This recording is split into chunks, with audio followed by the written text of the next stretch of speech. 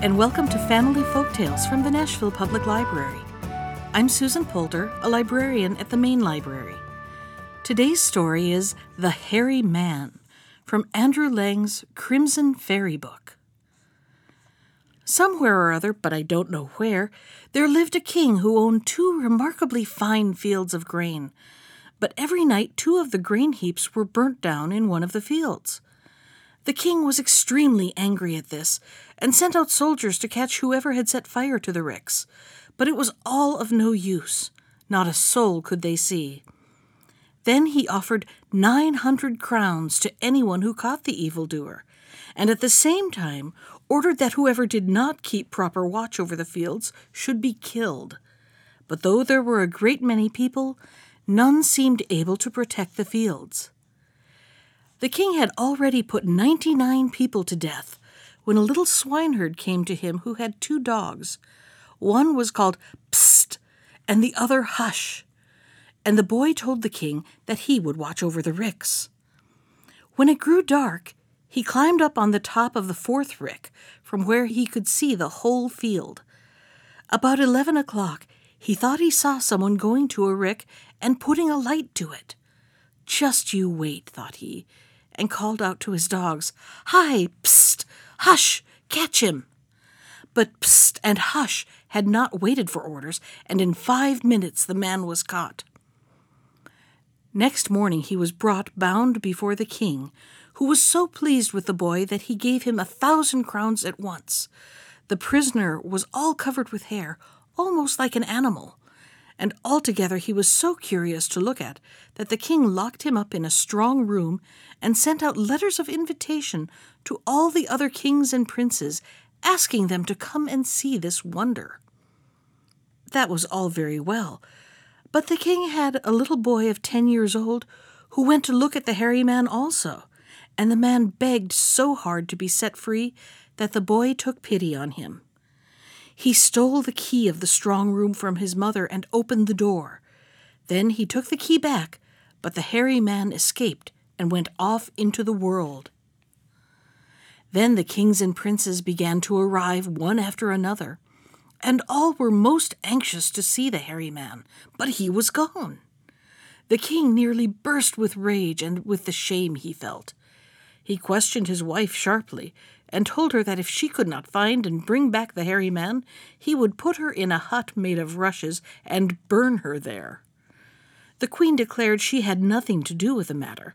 If her son had happened to take the key, it had not been with her knowledge. So they fetched the little prince and asked him all sorts of questions, and at last he owned that he had let the hairy man out. The king ordered his servants to take the boy into the forest and to kill him there, and to bring back part of his liver and lungs. There was grief all over the palace when the king's command was known, for he was a great favorite. But there was no help for it, and they took the boy out into the forest. But the man was sorry for him, and shot a dog, and carried pieces of his lungs and liver to the king, who was satisfied, and did not trouble himself any more. The prince wandered about in the forest and lived as best he could for 5 years. One day he came upon a poor little cottage in which was an old man. They began to talk, and the prince told his story and sad fate. Then they recognized each other, for the old fellow was no other than the hairy man whom the prince had set free, and who had lived ever since in the forest. The prince stayed here for 2 years. Then he wished to go further. The old man begged him hard to stay, but he would not, so his hairy friend gave him a golden apple, out of which came a horse with a golden mane, and a golden staff with which to guide the horse.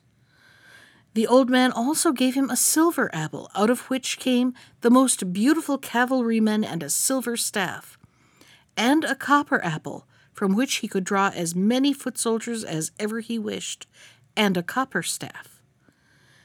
He made the prince swear solemnly to take the greatest care of these presents, and then he let him go. The boy wandered on and on till he came to a large town.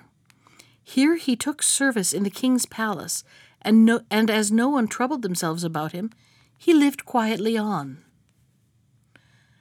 One day news was brought to the king that he must go out to war. He was horribly frightened, for he had a very small army, but he had to go all the same. When they had all left, the prince said to the housekeeper, "Give me leave to go to the next village. I owe a small bill there, and I want to go and pay it." And as there was nothing to be done in the palace, the housekeeper gave him leave. When he got beyond the town, he took out his golden apple, and when the horse sprang out, he swung himself into the saddle. Then he took the silver and copper apples, and with all these fine soldiers he joined the king's army. The king saw them approach with fear in his heart, for he did not know if it might not be an enemy. But the prince rode up and bowed low before him. "I bring your majesty reinforcements," said he. The king was delighted, and all dread of his enemy at once disappeared. The princesses were there too, and they were very friendly with the prince and begged him to get into their carriage so as to talk to them. But he declined and remained on horseback, as he did not know at what moment the battle might begin. And whilst they were all talking together, the youngest princess, who was also the loveliest, took off her ring, and her sister tore her handkerchief into 2 pieces, and they gave these gifts to the prince. Suddenly the enemy came in sight. The king asked whether his army or the prince's should lead the way, but the prince set off first with his cavalrymen, and he fought so bravely that only 2 of the enemy were left alive. These 2 were only spared to act as messengers. The king was overjoyed, and so were his daughters at this brilliant victory. As they drove home, they begged the prince to join them, but he would not come and galloped off with his cavalrymen. When he got near the town, he packed his soldiers and his fine horse all carefully into the apples again, and then strolled into the town. On his return to the palace, he was well scolded by the housekeeper for staying away so long. Well, the whole matter might have ended there, but it so happened that the younger princess had fallen in love with the prince, as he had with her. And as he had no jewels with him, he gave her the copper apple and staff. One day, as the princesses were talking with their father, the younger one asked him whether it might not have been their servant who had helped him so much. The king was quite angry at the idea, but to satisfy her, he ordered the servant's room to be searched, and there, to everyone's surprise, they found the golden ring and the half of the handkerchief. When they were brought to the king, he sent for the prince at once and asked if it had been he who had come to their rescue. "Yes, your majesty, it was I," answered the prince. "But where did you get your army?" "If you wish to see it, I can show it you outside the city walls." And so he did. But first he asked for the copper apple from the younger princess. And when all the soldiers were drawn up, there were such numbers that there was barely room for them. The king gave him his daughter and kingdom as a reward for his aid, and when he heard that the prince was himself a king's son, his joy knew no bounds.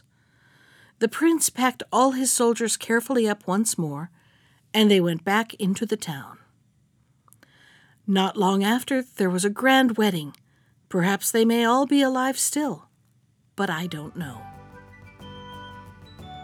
That was The Hairy Man from Andrew Lang's Crimson Fairy book. If you'd like to comment on today's story, send me an email. I can be reached at susan.poulter, Poulter, @nashville.gov. Thanks for listening.